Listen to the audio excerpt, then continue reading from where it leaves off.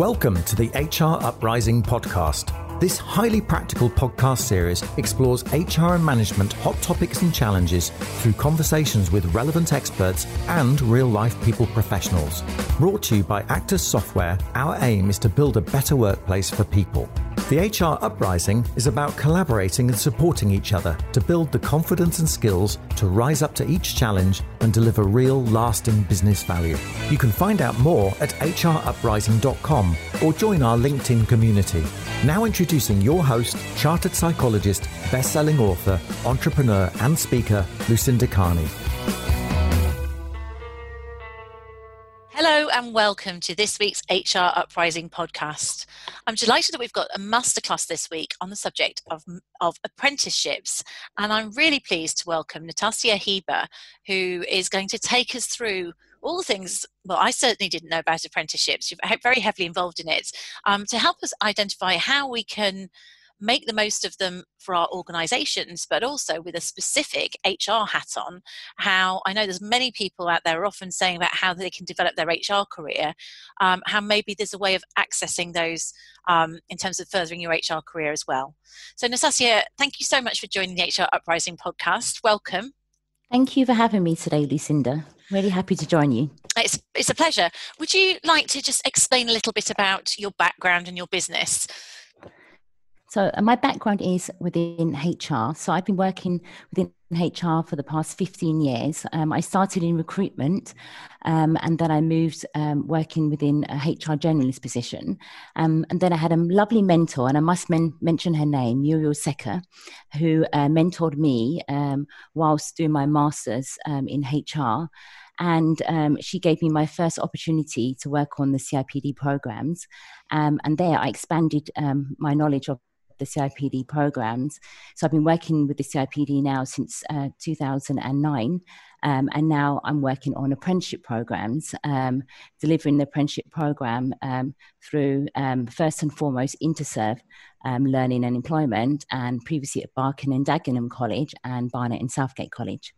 So you started, so that's great. So you've got your own business, haven't you, called wearehr.com, and we'll put all your links in here later. There's lots of things we might refer to which have got useful links that we'll put in the show notes you can get to at hruprising.com, look up this episode. But just help me understand, because I really have to admit I know very little about apprenticeships other than having heard about the apprenticeship levy a few years ago. So when you were working with CIPD, is the apprenticeship is that separate or part of the apprenticeship role that you take on? The CIPD is part of the apprenticeship program, and it's 2 qualifications in one. So you follow the CIPD qualification, and alongside that you do an apprenticeship qualification. So it's 2 in 1. Okay, so you get a CIPD qualified while sort of on the job apprenticeship in HR. That's right, yes. So it's a bit of a double workload for those people that do go onto it, but actually it's really rewarding. And you're getting the experience, of course, to be able to write about, because half the thing is being able to actually get the real experience, I imagine. Yes. I mean, a lot of the students who are on the apprenticeship program are really happy because they're able to evidence a lot of their skills and behaviours that they're acquiring through the knowledge of the CIPD through their workplace. And this is exactly what employers are looking for. They're looking for the knowledge that you're learning within a program of study and to use that within your workplace. And this is wonderful. This is why I really love working on apprenticeships. Yeah, so if someone went through it, so is that when you're saying you're a CIPD assessor, do you assess the apprenticeship or the CIPD or a bit of both, or how do they fit together for the role that you play? So I have been assessing on the CIPD program for many years, and I've worked for organisations such as ICS Learn and Acacia Learn, and there I've done lots of CIPD assessment where I'm verifying and marking and delivering the content. For the apprenticeship part, I'm also marking and I'm verifying and I'm assessing through observations and through evidence-based learning and professional discussions. And this is why it's much more practical, because it's more on the job. And we're acquiring these skills and knowledge whilst working on the job. And that's basically why it's work-based learning. Yeah. So you're obviously passionate about it. How did you get into it in the first place? I think, as I mentioned, I fell into this the CIPD element through my mentor, and then an opportunity arose from Barking and Dagenham College to work more on the apprenticeship side, and then my passion arose really when I was actually doing lots of the visits with the apprentices, and I actually really enjoy talking about what they're doing within the organisation and applying this wonderful knowledge from the CIPD to the organisation. And I actually got to see it all fall into place. And that's why I'm so passionate about it, because I do feel that you learn so much about HR and you're not actually able to apply it to the organization. And on the apprenticeship program, you actually have to apply it on the program because you're being assessed on the evidence of you applying it to the organization, which I think it's wonderful. Yeah. Yeah, so you're getting the best of both worlds, really, aren't you? Yes, I guess you in are. terms of that. So if in terms of, I guess if an organisation, obviously you can do lots of apprenticeships, but we're thinking particularly about HR apprenticeships here. So if an organisation thought, well, we could actually do with an HR apprentice, can they just do that, or how would they go about doing that?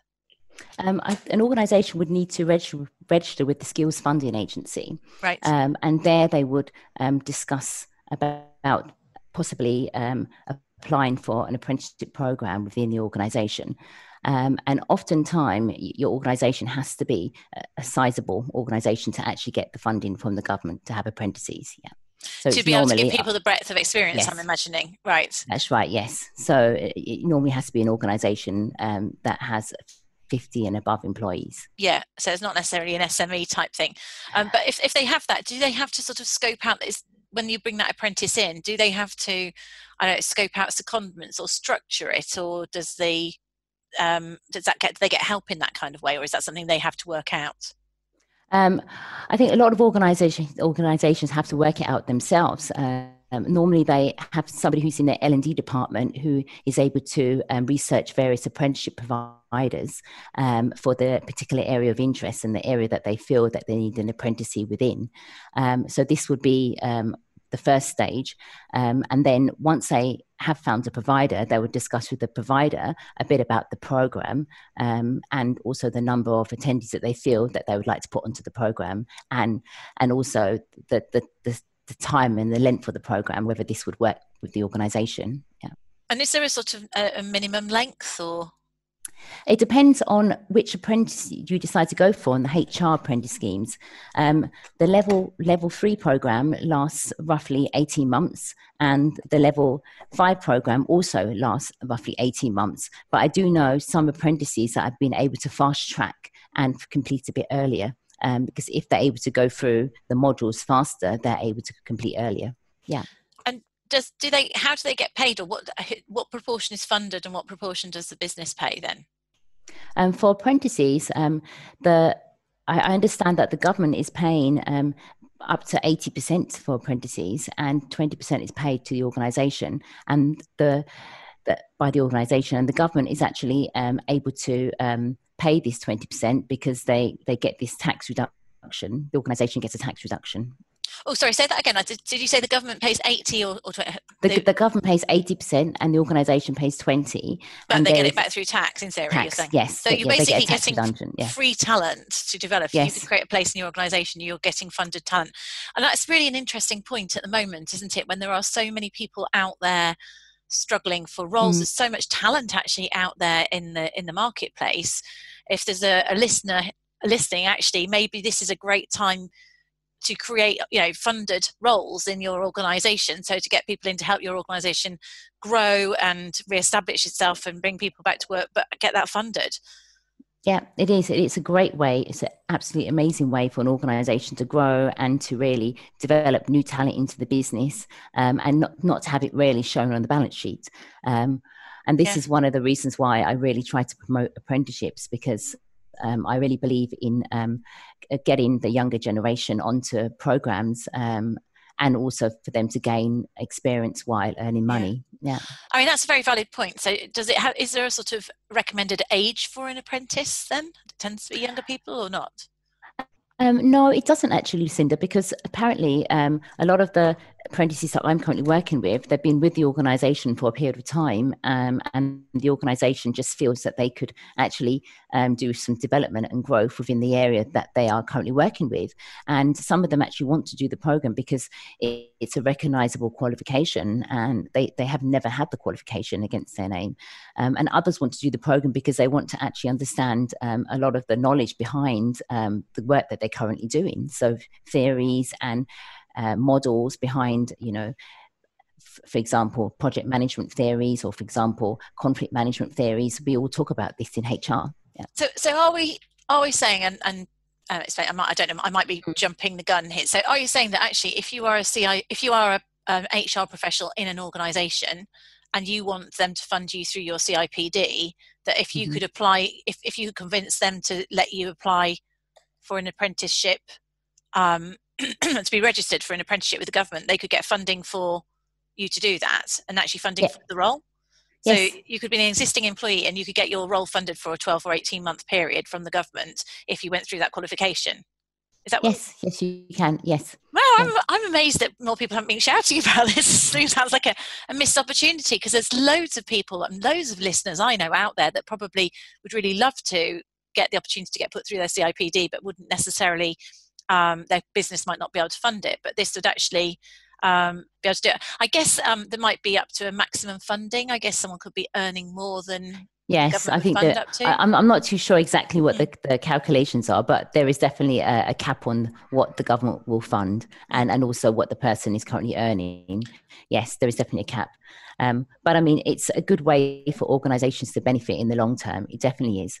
And apprenticeships have been going around now for quite some time, and they are really very popular amongst a number of organisations. Yeah. And so again, sticking with our HR one, did you say there's more than what? There's a level 3 and a level 5 HR qualification, the CIPD qualification, that correct? Yes. And are there any other aspects? Do you have like a learning and development? Are there any other aspects of sort of people development apprenticeships, or is it pure HR? No, actually there's a level 3 in HR, and there's a level 5 in HR, as well as a level 3 in L&D, and a level 5 in L&D as well. Right. As yet, we haven't introduced a level 7, and let's see, watch this space. Maybe this is something that comes about next year. Who knows? Yeah. But at the moment, level 5 and level 3, and they're really very popular. Yeah, I can understand why. So if someone wants to apply, so the other way around, that we were talking there, if you were in an organisation, you wanted to get qualified. If I'm listening to this and I'm not working at the moment, but I'd like to apply for an HR apprenticeship, what would I need to do then? If you'd like to apply for a HR apprenticeship and you're working for an organisation, you could speak to the L&D manager, and then the L&D manager would research from the government.co.uk website about applications for companies if they would like to apply, or they can go along the skills funding agency route to see if they can apply that way. That would be one step for the organisation. If you are not working for an organisation and you're really interested in doing an apprenticeship, you could go onto the gov.co.uk website, and there is a function to find an apprenticeship, and then it actually links you to apprenticeships within your area, and you could actually do a search on apprenticeships currently in your area. Right. Okay. So you can actually, that was gov.co.uk, was it? Gov.co.uk, yes. So you can go and Google that, and you might find apprenticeship opportunities there, which sounds great.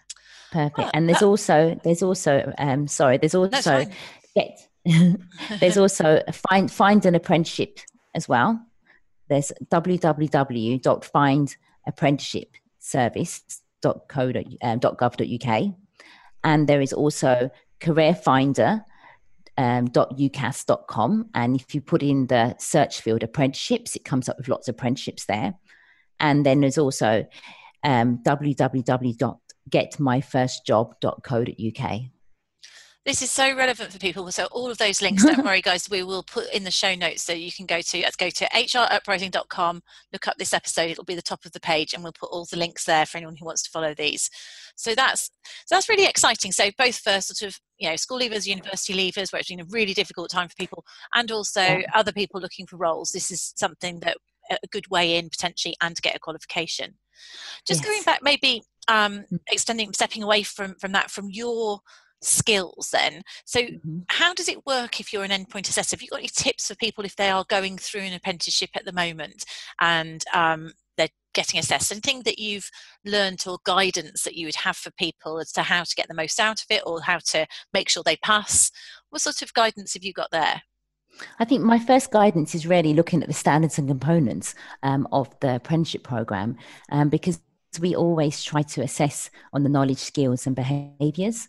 And it's actually looking at these components that you feel that you have developed on the program and being able to evidence these through a professional discussion of a scenario or a professional discussion around a project that you've worked on. And that would be my first point that I would raise if you were looking at getting to endpoint assessment on an apprenticeship program. And the other point I would raise would be thinking about having a very good consultative project, because these are the two assessment points. And a consultative project would be something that you're working on within your organization and you do a project on this, and it would look into a business issue or raise a business case where you think an improvement can be made within the organization. And this project, again, you would think about how can you make sure that you're evidencing all of the knowledge and skills that you need to in order to pass the program. Yeah. So it's understand the syllabus well, and then work those real examples that you can bring it to life, and that. And in some of that assessment, how much of it is through discussion, professional discussion, and how much of the assessment is through written submission? At the moment, we're doing 20% of professional discussion and 80% of the written consultancy project in terms of the split. And that's why towards the end, when you have the marking, you can't pass unless you pass both elements. Yeah. Got you. Great. Well, so and what else should we know about this? I'm not sure. I think that was so informative and pretty concise for one of our HR Uprising conversations. Is there anything else that we don't know or should know that I haven't thought to ask about in terms of apprenticeships? I think for me, it's really about making people aware that the positives that you can have from an apprenticeship, and also shine away from the point that apprentices tend to be only school leavers, because a lot of the apprentices that I have on my program are not school leavers. A lot of them have been working in the organisation for quite a while, and they have now been put up for an apprenticeship because the organisation feels that they would like to invest in them, and they would also like to increase their knowledge on the area that they're currently working within, in terms of having maybe innovative or more better creative ideas to make improvements. And this is what happens on an apprenticeship program. You learn new things and you actually think, well, we're always doing this, and maybe we can do something differently. And the apprenticeship brings this creativity out. So I think from an employer's point of view, it's actually looking at apprentices as positive to their organisation, and an innovative to the organisation as well, because they come in with their ideas and they're able to make these great changes, and this is often coming about after being on an apprenticeship program. So you're saying there's been really quite a business impact for people then? So yeah, it works, is what you're saying from an employer point of view. It's really not just the individual. People are actually doing, they're applying the stuff. It's always nice to know that actually all these things that we teach people in theory actually make a difference back in the workplace, isn't it? Yeah, it really does. It does work, Lucinda. And then the positive again is that you actually, you get to see this growth in the individual. So when I'm speaking with line managers and I'm working with them alongside their apprentice, you really get the understanding and the feel that they have seen a growth in this person in terms of the knowledge and in terms of, their progression in their job and an improvement in their capability and their performance. So this all has a wonderful link. And it's so refreshing when I'm working with the line managers and I'm hearing how well that the apprentice is doing and how they're applying what they're learning on the program to the organisation. This really makes me feel that I'm doing a job well done. Makes you feel like you're making a difference to everybody, aren't you? Yeah, it really does. Yes. What's not to like about it? Yeah. Well, thank you very much, Natasia, because I didn't know any of that. It's interesting. There's something about the term apprenticeship. I don't know, it's because I'm the age I am, that we kind of link it with like YTSs or something, so people don't really understand it as a term to be used for something much more sophisticated, I guess, and for doesn't necessarily matter what the age is. It's about the development for the individual and putting something back into the organisation. And what's not to like if the government are going to support that organisation in developing people and raising the skills within there of the person and benefiting the organisation. Sounds like a fantastic win-win. Yeah, it's a win-win everywhere with the apprenticeships. It really is. And I feel so happy that I'm working on apprenticeships because I really enjoy seeing the growth and development of all my apprentices. And sometimes when they move on from level 3 to level 5, and you really see them actually get a promotion at work, you really feel happy that really chuffed. This promotion was due to you completing your apprenticeship and actually really progressing and with the workplace, and performance has improved, capability has improved, and it's well deserved. Yeah, it's great. So just on that then, just finishing off, do you've obviously got your own business, but you are an assessor in that. Do you ever help if an organisation was looking to try and establish an apprenticeship, or is that something that you do, or would you recommend people to help with that if they didn't feel able to do it themselves?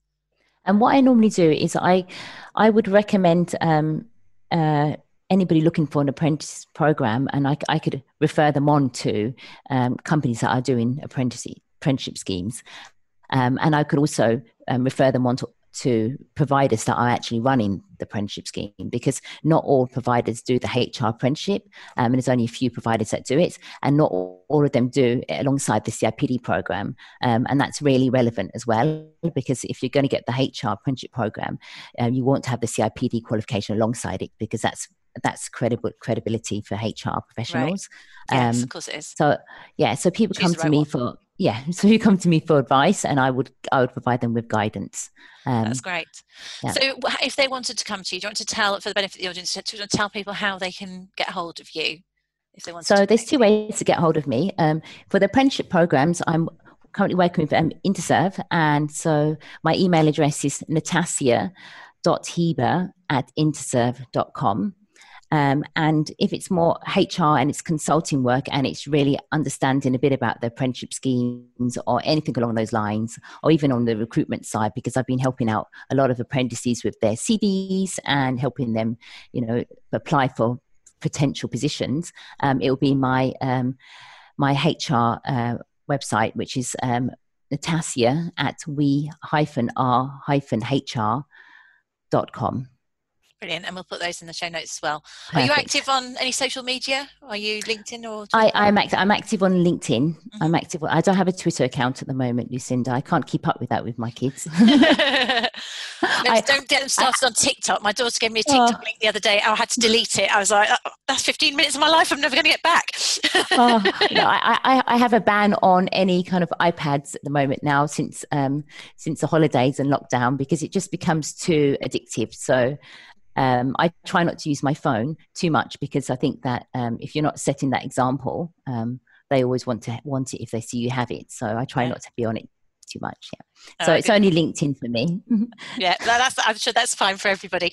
Well, that's wonderful. I think this has been a really concise, but really hopefully quality content packed podcast. So Natasia, thank you so much for coming on the HR Uprising podcast. Thank you, Lucinda, for having me. I really love your podcasts. Oh, thank you so much. I really do. I listen to them. I'm an avid listener when I have my 35 minutes of cycling in my basement. Yeah. It is quite good if you've got podcasts you want to listen to. I do the same, obviously not to my own, but if I'm walking the dogs and stuff like that, because I know if I've been lazy, because I've got a backlog of things to listen to. So it's always good to do, isn't it? Yeah, it is. It definitely is. Yeah. Brilliant. Well, thanks so much for joining. Perfect. Thank you. Thank you for listening to the HR Uprising, proudly brought to you by Actor Software, the joined-up performance and talent management solution. You can access links to any of the information or resources mentioned in the show via the podcast page at www.hruprising.com. If you like what we do, please subscribe, tell your colleagues, and leave a review. Thank you for listening to the HR Uprising.